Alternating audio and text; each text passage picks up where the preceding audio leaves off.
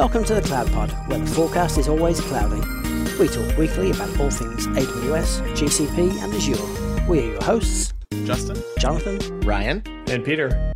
Episode 109, recorded on March 17th, 2021.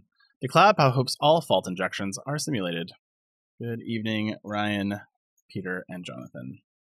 Hey, Justin. How's it going? hello there. You know, it's been an interesting week. It's almost over, but it hasn't just begun. It's kind of an odd combination. Wednesdays are weird. It's kind of 2021, you know. Well, I still feel like 2021 is very much 2020, just extended, but you know, with more positivity in the end of it than 2020 had. It is definitely fun to see it lighter out a little later. Ugh, daylight savings time? No, that's a terrible travesty against the nation that should be stopped at all costs. I mean, you could Well, just the changing, I agree with, should be stopped, but we should just leave it as it is. No, we should just leave it. Like, we've now changed. You're now making me go through it for this time. Like, just stop doing it now. It's fine. I'm okay with this. You could just have looked out the window an hour earlier, Peter, instead of having to change the clock. What about let me just change my own clock. I just think about all the companies that I've had to deal with time zone changes, issues, code. And then if we actually eradicated this, there's thousands of lines of code that have to be thrown away in every application that process daylight savings time. And I'm wondering, like, what kind of party you should throw in your development cycle when you remove that code, or you just comment it out, whatever you're doing. Well, that'd be the funny thing. Maybe it would be, in reverse. The fact that if you leave the code in and there is no time change, it also breaks in a spectacular fashion. Well, I was wondering all the hacks you might be able to do for it. So maybe because you couldn't figure out how to rip it out of your code because it's too embedded, you set basically the time zone change is going to be at 3 a.m. Hour forward, and then at 3:01 it's going to be an hour back.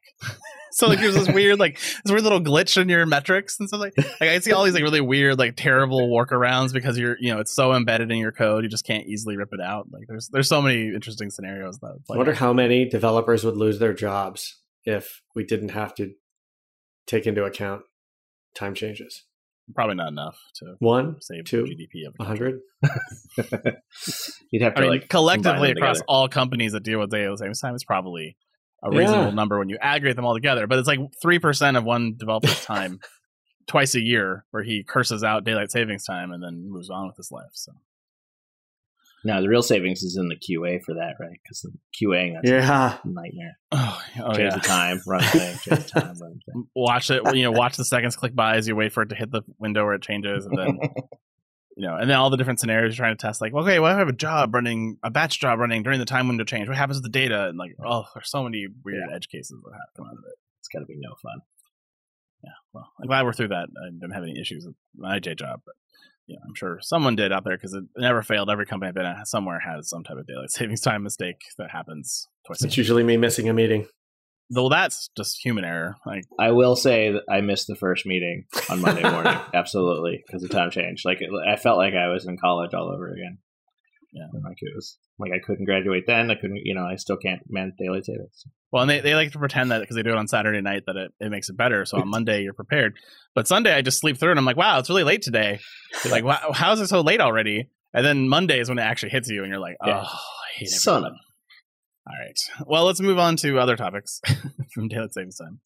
First up, I don't even know how long ago this was because it feels like it was 100 years ago. But, at one point, Docker was on on the end of days, selling off their enterprise business to Mirantis. We talked about it here on the show, leaving behind, Docker Hub and Docker Desktop. And really, they were trying to pivot away from the enterprise play, which they had failed at because Kubernetes ate their lunch, unfortunately. And so Swarm was dead, and Mirantis was going to take that carcass and try to make something out of it, which I don't know if they have or not. I haven't kept up with them. But basically they've now come out and said things are going pretty well. This new change has made them kingmakers in many ways for coders. And so its original trajectory of selling to enterprise fell flat, like I mentioned. And so now its two biggest products are Docker Desktop and Docker Hub. Docker Hub recently made waves when they increased the costs for hosting containers for many organizations and caused fun downtime issues. And with this growth in the developer community and top-line revenue growth, apparently they've secured an additional $23 million in funding from investors, meaning they're in a much better place. And their CEO is out touting that to the press in a big way. So we talk about it. But I don't know about how solid that $23 million in funding is, considering it's tied to revenue, which that revenue is tied to them changing Docker Hub at the last minute and giving you absolutely no time to change your pipelines or update your code. And so everyone just subscribed for whatever fee they could just to get through it. I'm not so sure this is going to work out long term, but we'll see how those renewals go next year. Well, I tell you, that's when I'd raise money. Yeah. You do it before the cost, the profit starts drying up, or before the cost model goes out of whack with your revenue. That's the key step. I was at a startup where we missed the funding round that needed to happen before the cost started going through the roof to take market share. So we started taking market share in a big way, and our cost model started following the market share. And the investors were like, wait a minute. And that was the end of that one. Too late. We got the money. Too late. Ready to give us the money. But, there was just, it was one of those areas where tech debt killed the company because we were too busy focusing on features and not, doing things like dedupe and the storage tier and other optimizations. So then, you're burning through a cabinet of storage a day. Yeah. Things aren't going so well in the cost model side when you don't focus on that kind of stuff. So it's a good lesson in startup economics. All right. Amazon has given us some faults with the new Fault Injection Simulator, or FIS for short. This new service will help you to perform controlled experiments on your AWS workloads by injecting faults and letting you see what happens. I would typically refer this to as chaos engineering, and there's many companies like Gremlin and others who do this outside of the native tooling. And so Amazon, though, is now giving you the ability to do it natively in the platform to avoid failures like regions, availability zones, CloudWatch issues, auto-scaling, load balancing, cross-region replication, and lots more to be tested, all by their dirty little secrets. Using the FIS, you'll learn how your system handles failure modes, or doesn't handle them, which is ideal. And you can start by running experiments in pre-production environments, which I highly recommend, and step up to running them as part of your CI/CD process, and maybe never eventually production. Yeah. maybe never, because, I've been so successful getting that, in place with Gremlin and Chaos Monkey in the past. Exactly. I'm blown away that it's taken such a long time, right? Turn this into a managed service. I mean, Chaos Monkey is 10 years old this year. And Netflix has been on stage how many times or been touted how many times at reInvent, everything else as being sort of the leaders in this space. But that's a long time. And this capability is something that's been in the well-architected framework for years and years and years as well. I mean, has Netflix stopped updating the Chaos Monkey tooling again? They've had ebbs and flows on the Chaos Monkey tooling where they've done a lot of releases and it's been really great and you've been able to adopt it, and then it kind of gets stale over a year or two as they rewrite it internally, and then they release a new version of it, and then we kind of repeat the cycle over and over again because I'm not sure it's a super well funded initiative inside Netflix. So I'm glad to see Amazon take it on because I think it's what customers need to do their particular work. The first version of this only covers EC2, ECS, EKS, and RDS, as well as some of the AWS APIs. And so this is a pretty good starting place, I would say, for most people. And if you are in any region except for Osaka or China, you can use this today. And those regions are coming very, very soon. So for instances, you can experiment by rebooting your server out of the middleware, stop it, terminate it, whatever you want to do to it. For ECS, you can drain your container instances, which basically means you're taking your node out of rotation. For EKS, you can terminate your node group instances. And for AWS APIs, you can give them internal errors, API throttle errors, or API unavailable errors randomly. And then for RDS databases, you can fail them over and reboot the DB cluster. And then they even give you some systems manager actions, which are the really evil ones. To either send any command you want to the host, do a CPU stress, a kill process, or a memory stress, and introduce network latency, which is really kind of the big stuff that I'd be looking for in most of these services. You are charged based on the duration of the action is active, so the cost is 10 cents per action minute. And so if, let's say you had 2 actions that ran for 20 minutes and 1 for 10 minutes, that would equal 50 action minutes and cost you $5. So cheap. One of the nice things, too, is that you can set this up with CloudWatch so that if your CloudWatch alerts just start blowing up, you can actually have it undo what it did automatically. So you can avoid more impact than you expected from your chaos. Oh, I thought it was going to be the opposite. Like, if you're having a normal problem in your environment, then it could trigger Fault Injector to cause more problems. Oh, imagine how they tested Fault Injector Simulator before they made it production service. They must have actually fault injected into the Fault Injector Simulator. I cannot wait for Fault Injector Simulator to go wrong and start injecting faults where it doesn't belong. Mm-hmm. Oh, yeah. And yeah, that's what. Do we ever get the root cause in the Kinesis thing? Well, yeah. It is amazing, though, if you think about how much effort companies have had to go through, like big money and time to build this capability. And then, now you can have it for, obviously $5 is a small test, but to get one test done prior to this, it was, I bet, hundreds of thousands of dollars to millions of dollars for corporations to build this capability. And you can have it for $5. I mean, think about just testing DR, like that kind of thing, So not only are you testing for resiliency, but actually like properly testing your processes. I've been in so many places that have engineered that solution to either simulate fault or just document the manual process of like, go here and disable this health check. And see we've been waiting for something to make this easy to where we could do game days as an educational experience with customers instead of the, Amazon has done the unicorn one, but I think that it'd be really easy now to develop your own game days internally, I can't wait to do it for customers. Because it wasn't something that was easy to just plug and play. Whether you're using Gremlin or Chaos Monkey, it took a little bit of thought and planning to put it in there. It wasn't something that you could do instantaneously. Yeah. And there's this fear. Even with Gremlin, when you talk to them, they very clearly tell you, make sure you experiment, make sure you understand what you're doing, and really plan out your usage of these tools. And I would say the same thing for Fizz. Make sure you really understand what you're trying to do and what you're trying to test, and put your theory in place, and then go test your theory just using a scientific method to prove that it works or doesn't work as you expected it to. I just want to connect this thing to a random function for sure. I remember making a PFR for this, and originally it was they asked kind of how they should implement something like this, and I said, well, maybe they should just have a very unreliable availability zone which you could subscribe to, and then they said just use US East 1 anyway. Yeah, exactly. Yeah. We already have that one. You said it. I didn't. It's a nice MVP, but it doesn't scratch any of the big services which have been failing in the past few years. So it doesn't touch S3 yet, which is disappointing. Kinesis would be another big one. You saw how crucial that was. You can maybe get close, though, with some of those AWS APIs. If you could say, I want you to throw throttle errors or unavailable errors on S3. So, you can get some of them or Kinesis, but I do suspect you'll see additional services come to this over the next year. Yeah. What I wanted to do is I wanted to respond that it's actually going to do what I asked, like when we asked it to spin up EC2 instances, but then never actually spin up EC2 instances, because that was one of the EC2 control plane failures where you're perfectly happy to accept the request, but then just didn't do anything. Completely discard them. We'll put them in a queue that just didn't get executed for days on end. Well, and I think all of these, if you really look at them, it's really about you managing an environment, assuming Amazon is working the way it's supposed to. And when it's working the way it's supposed to, sometimes instances go away. You should account for that. But yeah, I don't think they're going to help you troubleshoot if they roll out a really bad ELB piece of code or something. Yeah. Well, for those of you who are doing a lot of storage on S3 and would like to test it, you can't do that yet. But if you're using Glacier, which is a great product offering you a terabyte of data for $4 per month, it's a great use for a lot of those type of activities where you don't need to access data quite often. But there are some sharp edges, and I learned about them in the hard way, personally, along with some other my co-hosts here, when you transition data in and out of S3 Glacier. And so this new announcement makes those sharp edges a little less sharp. So effective March 1st, S3 Glacier is now more cost-effective than ever before, as they're lowering the charges for put and lifecycle requests by 40% for all AWS regions. And you can now also use the S3 Put API to directly store the data in S3 Glacier without having to use a lifecycle API, which is very nice. So previously, if you had turned on lifecycle management of an S3 bucket and you said, I want to take all my data that's in this bucket that's over 30 days and like to just move it over to AWS Glacier, you could do that, and then you get a really big bill for all of the transactions that were moving to the other bucket.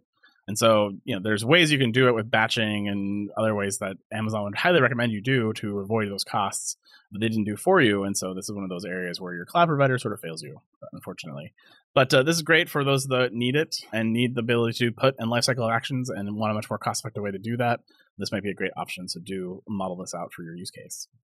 Yeah, the funny thing is, the warnings when you enable a very expensive lifecycle are all in the UI. And so if you're a heavy automation proponent, you get no sort of warning when that's going to cost you a lot of money. You can't complain about the UIs. Oh, you've got to type delete me, really. All this junk in the UI, and then complain that you didn't use the UI. You can. You totally can. It just makes me a hypocrite, which I'm fine with. He must be an expert. He's using the UI. Yeah. I know this. It's a Unix system. Exactly. They could output the warning that they give you in the UI to the console and say, hey, you just enabled something that might be expensive. You should probably review the console and maybe give you a link to it to see what's going to cost you. Can you stop on those jobs once it started, though? I'm not sure you can. Yeah, that's how we stopped it from spending a lot more money. No, we didn't. We could remove the lifecycle so that it would stop doing the damage. But once that was submitted, it's because it's a completely asynchronous. What about like an app where if anything that's going to happen that's going to cost more than $2,000, somebody has an app on their phone and it just pushes a notification. You got to hit the yes button within like 60 seconds or it cancels. Well, we learned I think it was on Google actually, but there was a write-up not that long ago talking about, but they had all the warnings in place with their budget alarms and everything. But because of the delay in billing stuff, you don't catch that for a couple of days because you don't have the data. Right. So. No, this has to be preemptive. It's a budget, not a block. Preemptive. Yeah. You want me to do what on Glacier? Hold on a sec. Let me just check with your boss on that. Hold on. Wait, give me a second. Yeah, he said no. He said no. API. Yeah, I checked. He said no. I think you got it backwards. I think the account executives do get the message when you click those API calls, and it's like, hey, new car next month. You just made your quota. The cash register fires in the background, like, ching. You're like, oh, someone just enabled Glacier policy. That's great. On a very large bucket. Well, yeah, I'm glad to see this, though. It's always nice to be able to use Glacier for less money. Yeah, I think this is an area they should continue to optimize, and that batch capability that they tell you can use to save money. It'd be nice if they just made that automatic so you don't have to worry about it so much. Apparently, it's happy birthday to S3, which turned 15 on March 14th, 2021. And in honor of the occasion, Jeff Barr has taken a look back at the original blog post and has provided some updates to it, and has now told us that they're soaring over 100 trillion objects and have regular peaks at tens of millions of requests per second, and almost 13,000 objects for each person in the world, or 50 objects for every one of the roughly 2 trillion galaxies in the universe, if you want to get kind of crazy. Amazon is celebrating with a really fun event this week that I can't tell you about. Well, I could tell you about it, but it's too late. Because it's this week, and they literally told us on Monday this week that they're doing an event this week celebrating Pi and S3 together. So that's a bit of a disappointment. But hopefully they'll learn from their lesson and have those available to you on Twitch or YouTube or something, so you can watch those later if you're curious. Do check the YouTube channels. No happy birthday cheers? No one singing happy birthday? It's not a sentient being. It doesn't know. I was going to make the joke that almost all those objects were mine, and that it was very expensive to life cycle them, but I figured it was beating a dead horse. This isn't lightning round, Ryan. Yeah. Well, we talked about it a couple weeks ago when we saw the official GitHub release for the ECS agent would support ECS exec. And now it's official. It's on the official blog of AWS, which means it really happened. ECS exec gives you a simple, secure, and audible way for customers to execute commands in a container running on ECS, EC2-based instances, or Fargate, which I did not expect to see. ECS exec gives you an interactive shell or single command access to a running container, making it easier to debug issues, diagnose errors, collect one-off dumps and statistics, and interact with processes in the container. And with ECS exec, you interact with the running container without interacting with the host instance, opening inbound ports, or managing SSH keys, thereby improving the security posture of your container instances. And this can be enabled at a very granular level, such as the ECS task or service level, maintaining your tight security controls.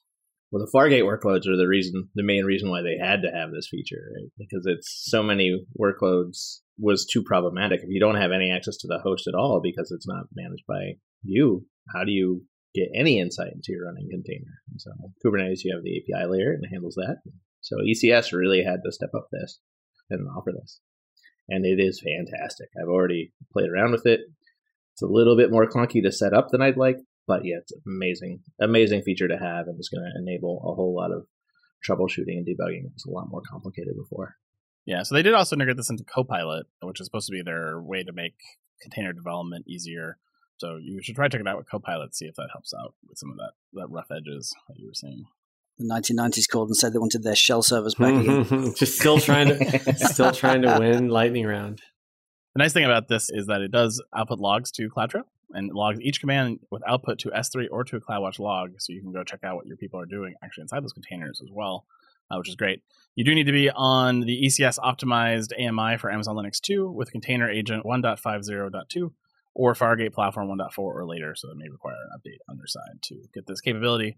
But if you're keeping up to date on your Amazon AMI through Parameter Store, you should be in good shape if you're using the latest, greatest version. And them shipping those logs to an outside space just lets me know that there are other compliant workloads that are noisy customers of Amazon, because that is exactly why that exists. So it's awesome. So I just mentioned Amazon Linux 2 as a requirement for the last feature, and that is because this next story is about Amazon Linux 1 AMI for ECS optimized use cases. So on December 31st, Amazon officially ended their standard support and entered maintenance support for Amazon Linux 1.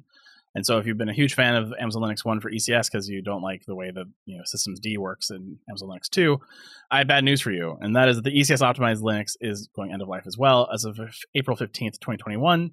And it will enter an extended maintenance until June 30th, 2023. Hopefully for most of you, this is just a simple change of your AMI in CloudFront or Terraform.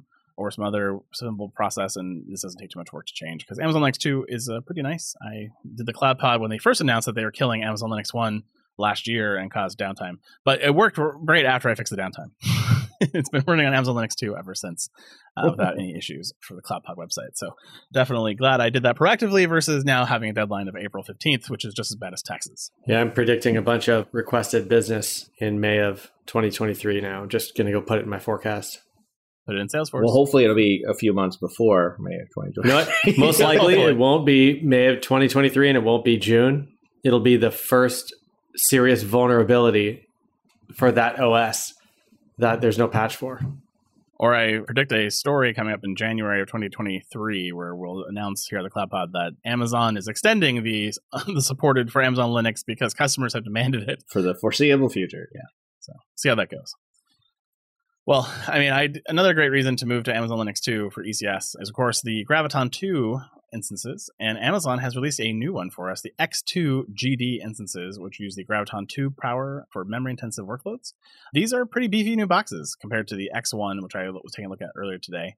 The X2 GD medium start at 1 vCPU with 16 gigs of memory and 59 gigabytes of local NVMe storage with a network up to 10 gigabytes and up to 4.75 gigabytes of throughput for the low price of $62.12 per month, which, you know, that's a pretty decent box for a lot of workloads right there. And, you know, the next step up, you go with 2 CPU and 32 gigs of RAM. That's also a pretty decent workload for, you know, probably $112, $104 or something like that, somewhere in that $100 range. That's a pretty good price. I definitely take a look at these. I would like to point out that I had to manually calculate these prices, though, because I went to ec2instances.info, which is now instances.vantage.sh, and it hadn't been. Uh-oh. So shame. Sign of things to come. If you want a much bigger instance, though, you can max this bad boy out at the X2GD.16X large if you want it on the virtualization side, or if you want the bare metal version of it, you get the exact same thing. With 64 vCPU and a terabyte of memory, 3,800 gigabytes of local NVMe storage broken up between two 1,900 gigabyte disks, 25 gigabits of dedicated networking bandwidth, and 19 gigabits of EBS throughput for $4,000 a month. That's a pretty great deal, too. That's not a bad price for that box. No, not at all. Especially that network and EBS throughput at 19 gigabytes per second. Whew, that's a beautiful box right there. These new instances are 55% better on price per performance basis than their X1 generator, and they also clarified that each vCPU is actually an entire physical core of the Graviton. So you're not actually splicing those up, which you do in some of the Intel-based instances classes. So this is really great for compute-heavy EDA and financial service workloads, and also encourages denser packing of your containers. So this is a great box. I want to use this very badly very soon. They're not hyper-threaded like the Intel CPUs are, so a core is a single thread, and so there's no noisy neighbor thing where sometimes you get good performance and sometimes you don't. Yeah, I think often we complain, there haven't been many price decreases recently, but we got to remember that releasing each of these new innovative options that decrease basically our cost per compute are huge price decreases for us to run our workloads.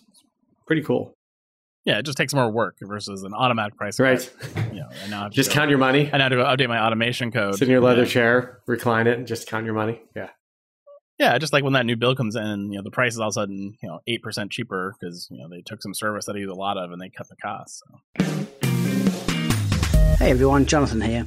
I just wanted to take a minute to thank the cloud consulting gurus at Foghorn for helping make the CloudPod possible. These folks truly get it. Cloud consulting experts since 2008, they are premier tier partners with AWS, Google Cloud Platform Silver, and Microsoft Azure partners. From multi-cloud to containers to moving full production workloads to the cloud under the tightest compliance, Foghorn's team of full-stack cloud engineers have been there, done that, gotten the t-shirt, and are ready to share their experience with you. If you're in the market for some talent to supplement your team, visit www.fogops.io/thecloudpod. www.fogops.io/thecloudpod. Foghorn, the promise of cloud delivered. And this last one I'm actually kind of excited about. This is the IAM Access Analyzer has now been updated to include policy validation. So IAM Access Analyzer, for those of you who've used it or tried to use it, is a great way to kind of see what permissions your IAM policy or IAM role actually has. So this is a great visualization for that. It's nice for security people. And so, by allowing you to now do policies, you can help to construct your IAM policy and your SCPs take advantage of time-tested AWS best practices and designed for use by devs and security teams. Oracle did not mention ops, but also ops teams. I don't know why Amazon was being special there. Validation takes place before the policy is attached to your IAM policy, with over 100 checks, each designed to improve your security posture and to help you to simplify policy management at scale, which is really great. They gave us a few examples in the blog post, and I also looked at a couple in the console myself. The first one up was security for policy elements that are overly permissive, and that may not be security risk, including things like IAM password in conjunction with a not resource or with a wildcard as the resource, which is the bane of existence for most teams trying to do CI/CD, but that one is definitely one you got to keep an eye on. Error for policy elements that stop the policy from functioning. This includes maybe syntax errors or missing actions or invalid constructs. They give you warnings if you're using deprecated global condition keys or invalid users, or you're using ambiguous dates. And then they also provide suggestions for elements that are missing, empty, or redundant in your policies. And apparently Amazon uses this for their own managed IAM policies and has deprecated managed policies from the results of this type of testing in the past, which they did detail some of those things. They did complement some of the other well-known tools in the space, including Parliament and Duo Labs. But customers apparently were asking Amazon to build this in an Amazon native way in the console, so that while you're editing your policy, you'll be able to see directly without having to run a third-party tool, which I can definitely see the use case for that. Available to you at no charge, which is always great. Yeah, I can't argue with the price. It's the Access Analyzer has been a great help for defining policies. You can sort of look at your access and what services you're using, and it's reverse engineer a policy out of that. And so this takes it to the next step of analyzing the incoming policy. And so, as someone who's, sort of a internal service provider on this platform, I can use this as to build up functionality into our CI/CD pipelines, build checks, and build up reports that I can share with internal teams. So this is fantastic. I love what this enables. It's been a great troubleshooting tool. We've used it many, many times to try and figure out exactly why things were working the way we expected. Mm-hmm. Yeah, you very quickly realize how you thought you were doing something because you thought you knew the IAM role, and then realize, oh no, I need a different one, or I need that one plus another one. So it does come in handy quite a bit. It is definitely one of the more common tools that I use as well. It's like the worst curse of least privileged is that, you want to do the right thing, but you're punished for it just over and over and over again as you try to create those policies. And then as things change, you get punished again. Yeah. Your idea is really great. You do least privilege for your idea. Then you get a new idea for your idea and you're like, oh, I'm going to make it better. I'm going to do this thing. And then, oh yeah, wait, I have permission problems because I originally didn't design my service for DynamoDB and now I don't have access to it. So yeah, there's those gotchas for sure. Well, and there's a new IAM permission because Amazon announced a new functionality for, like the Lambda code signing, what bit me, right? And I didn't have the permission for it. So you can't even read the Lambda function anymore. Yeah, those are definitely kind of a bummer. I wish they would give more warning for some of those. We're going to be adding a new thing that you're going to need in the policy. That'd be nice if they provided that. The reality is they could warn me, but I'm not going to notice until I get that error and be like, what? That's true. Oh, right. But at least then they can say they did tell you, you just ignored it, which is better for them, worse for you. Well, moving to GCP, we have one announcement from Google this week, which is the launch of Mission Critical Services. Mission Critical Services is for the most demanding enterprise environments, and this is basically built on top of Google's Premier support. Customers in demanding enterprise environments, even a minute of downtime can mean millions of dollars of lost revenue for them. And so MCS is available to help them address that issue.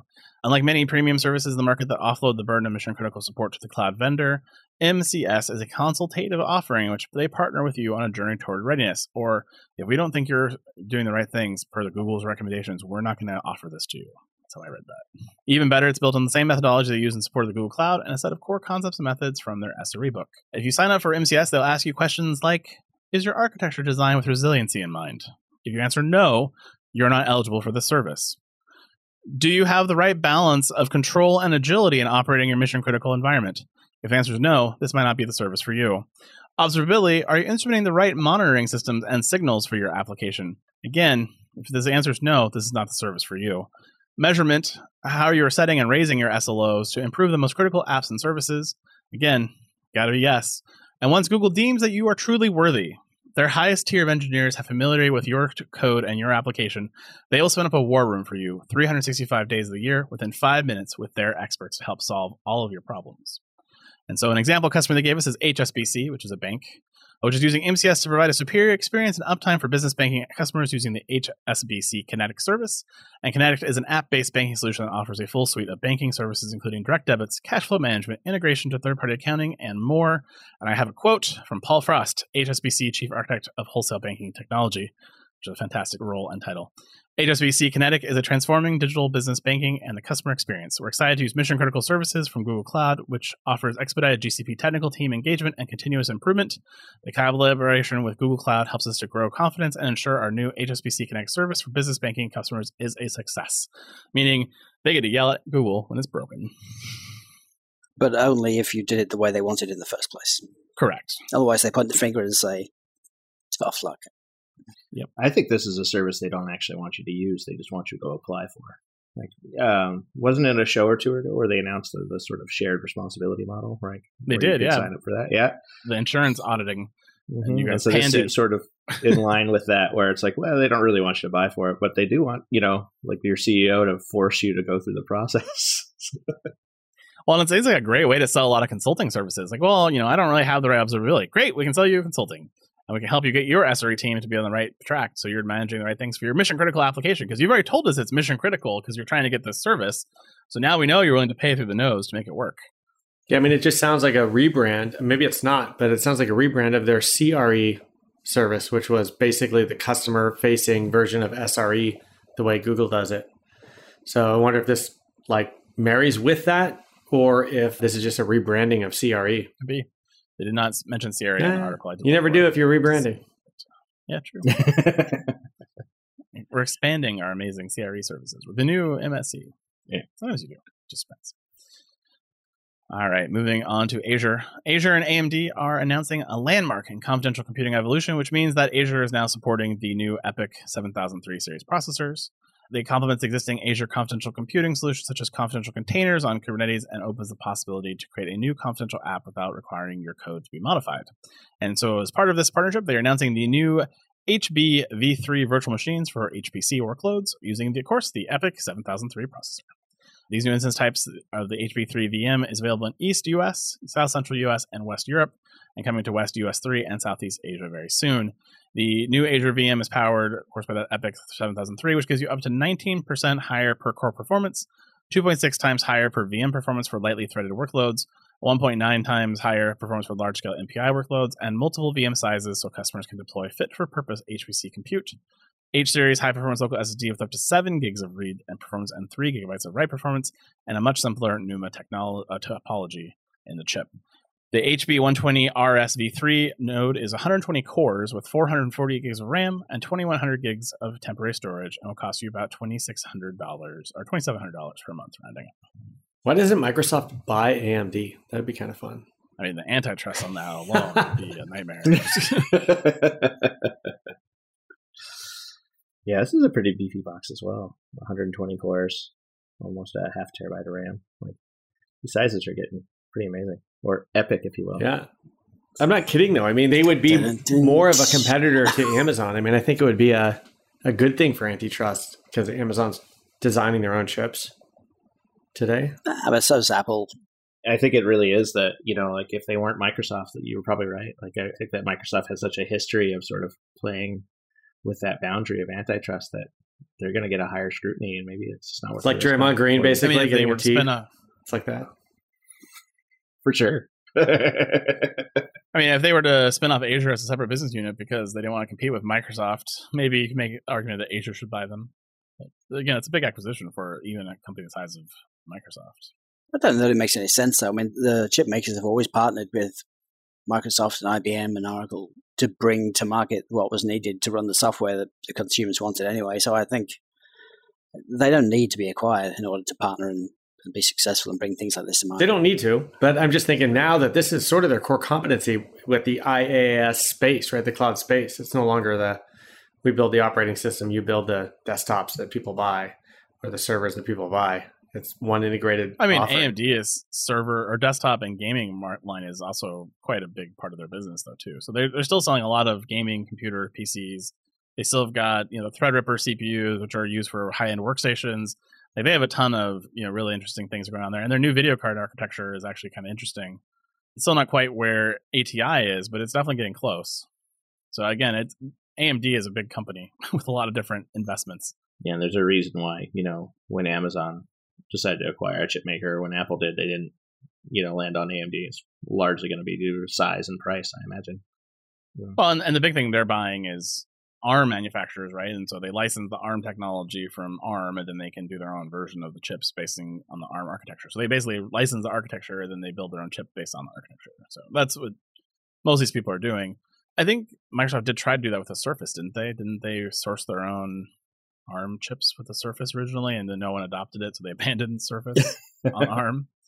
They were a little early. That's the problem. And also they were competing with themselves because they were also selling Intel and AMD versions of the Surface as well. So I think what's more important, though, for any of these cloud providers is diversity, because all it takes is for one critical defect, like the Spectral meltdown in Intel, to really put a dent in your business if you can't work around the next 0 day kind of thing. So I think by diversifying and using AMD and their own chips and Intel, at least then they have something to fall back on, and they may have reduced capacity for a while, but at least if there's something absolutely terrible that happens and they need to shut down a third of their workload, at least they've still got a business to run the next day. I mean, in the Amazon space or even in the Google space, you've got ARM and you've got Intel and AMD. So you actually have 3 options there. So you have a lot more capability. But again, it's a question of capacity on the ground and what do you have available to service load. So, and then the Azure Defender for Storage, powered by Microsoft Threat Intelligence, is out now. Azure Defender for Storage has gotten these new capabilities this week, including the ability to alert customers for the following scenarios: uploading a potential malware to blob storage using the hash reputation analysis. They can tell you if you have a phishing campaign hosted on your storage account, and they can tell you if your system is being accessed from a suspicious IP address, such as a Tor exit node. On the upload of potential malware, it is only on upload. They want to make sure it's clear that this is not a continuous scan of the blob storage, so it's only when you do an upload to the blob that it actually detects it. And that's mostly because they don't support encryption keys, because how do you scan something if you don't have the encryption key for it? But in the blob upload process, you have potentially man-in-the-middle opportunity to check it. So that makes sense. But yeah, that's nice. Having done a large S3 migration where malware scanning was a requirement, that's kind of a nightmare space. That's not easy to use, and there's really no one writing stuff for I want to run that all through Lambda, or I want to run it through, it's still run it through an EC2 instance, run it through this process, and do this terrible thing that's from 1995. But then you don't have a virus in your file. So now the fact that it's actually built into the service, I do sort of like. It is really nice. Yeah, because your options really are to suck everything down and do your analysis, which is annoying and expensive, or to do it in line, which just kills performance. So it's not great. So I like that they're doing this for you. Yeah, I'd like to see this one make its way to Amazon and to Google, to be honest. The phishing campaigns on my storage account, I don't know. I mean, yeah, but you've lost so many other security controls that they were able to even do that at that point. I think that's the least of your concerns. I mean, isn't that just the hosting of the static website or something like that? Yeah, exactly. Which means that someone accessed your Azure storage account, they uploaded a piece of code, they configured DNS to get to that point, to be able to host that page. To me, that seems like you've lost the battle in many other areas before this became the problem. I think it's detection. Detection sucks on that. So yeah, that's true. Your reputation is sort of not on the line necessarily, but impacted. Well, that is it for new news this week. Peter, you want to take us to the lightning round? We have a general availability alert. Azure Media Services HEVC encoding support in the standard encoder. It's now GA. I'm waiting for the premium HEVC support in the premium encoder before I use this. I think Peter should get the point for just having to pronounce all that. You can now achieve up to 35% better price performance with Amazon Aurora using the new Graviton 2 instances. Only 35%? It was 55 above, so Amazon's 20% margin, huh? Bummer. Yeah, if only savings plans applied to Aurora and RDS. Amazon Transcribe supports word-level confidence scores for streaming transcription. Anyone else? They give you a chance. Yeah. I was using Amazon Transcribe to transcribe a philosophy show the other day. It said, "I think, therefore I am." I think. But now I can give you that accuracy in a streaming conversation, which is even worse. That's crazy. Just put 2 or 3 words on the screen at the same time. It might be this, it might be this, it might be this. You thought reading was hard, but reading 3 different versions of the same thing is going to be pretty awful. Well, I was trying to figure out how you do it in streaming. Okay, so I'm streaming audio to the web, and you're literally transcribing it live, and you're giving me a confidence score? Okay, thanks. Maybe you can put the text in a bolder font or something if you're more confident. It's like, I really think this is what they said. Bigger word, right? The font size gets bigger and smaller based on your confidence of it. That'd be so great. I can see it now. We're streaming a live TCP show to YouTube, and when you've got confidence-based word sizes, and people are going, "Why are the words going up and down?" Like there's a whole side dialogue happening just on what's happening in the transcriptions. So you're explaining it. No one ever listened to the show. It'd be terrible. No, presumably, it's so they can actually just not put captions on the screen if they're really unsure about. Which is even worse. Peter, really nice guy. Like, what did I say between those two things? You don't know, because there was no confidence. No confidence. Speaking of Amazon RDS, Amazon RDS Proxy now supports database connectivity from multiple Amazon VPCs. The day you learned out that your multi-AZ RDS cluster never worked with the proxy. Thanks. Didn't know that one. Yeah. It sounds like learning the lesson the hard way for sure. Announcing support for multiple containers on Amazon SageMaker inference endpoints, leading to cost savings of up to not 35, not 55, 80%. So finally, you could justify to the CFO that all that workload that you're running through SageMaker, it's really just not that expensive after all, even if it doesn't provide that much power.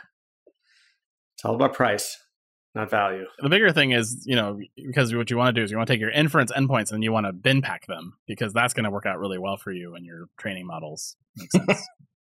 I just did a pause the show and ask Peter, did you welcome to QVC in a previous life? I was like, not 35, not 55, but 80%. But wait, crazy Peter's slashing prices. He'll also give you 5 easy payments of $12.99. I also had a mattress company. Separate shipping and handling. Yeah. Call within the next 10 minutes to receive this special offer. We'll give it to you for free. All you do is pay for shipping and handling at $69.99 for the shipping and handling. Oh man, that call within the next 10 minutes then kills me when they repeat the same ad every day for weeks. Yeah. Call the next 10 minutes, get this great deal. Next on the list, AWS Copilot launches version 1.4 with support for ECS exec, surprise, and more. Ryan, can I be your Copilot? Only if you can exec directly into this container. Sure, I can do that. Okay. Yeah.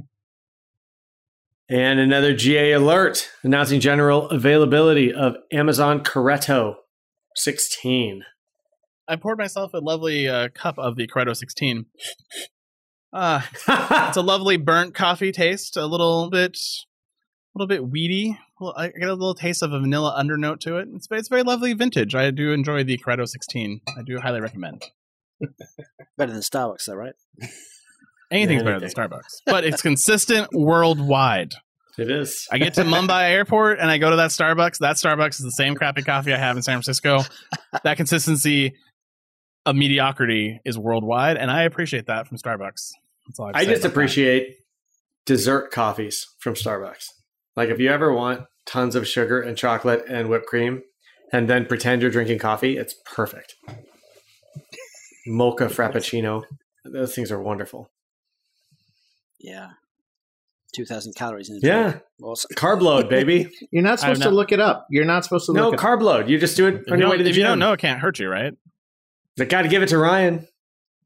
He made us put a blooper in, so that's it. Ryan's coming back. He's aggressive. He's figured out his technique. Let's see. It's only taken a year. He's on. Yeah. If it weren't for that blooper too, you were like in dead last in that round. Yeah. For sure. As usual. Yeah. Well, things are coming up once again here at the Cloud Pod and in the world of cloud. So Amazon is hosting a startup day on April 8th, which is going to be a virtual gathering of startup experts, founders, and partners to participate in a stellar education and networking event, learning the basics of how startups build and scale on AWS from successful startup founders who have been there. And the answer I can tell you right now is serverless. And DynamoDB. But if you don't know that and you want to learn more about how startups are doing their Amazon world and everything at AWS, do check out this as a great event. These startup days are always a great highlight here in the Bay Area, and now they're going virtual, which is nice to see here in the COVID era. So do check that out on April 8th if you are interested. And that is it for the Week in Cloud. See you later. Good job. See you guys. Good night. Bye, everybody. And that is The Week in Cloud. We'd like to thank our sponsor, Foghorn Consulting. Subscribe on iTunes or wherever you get your podcasts and tweet us your feedback at #TheCloudPod. Or join our Slack channel. Go to our website, thecloudpod.net for sign-up instructions.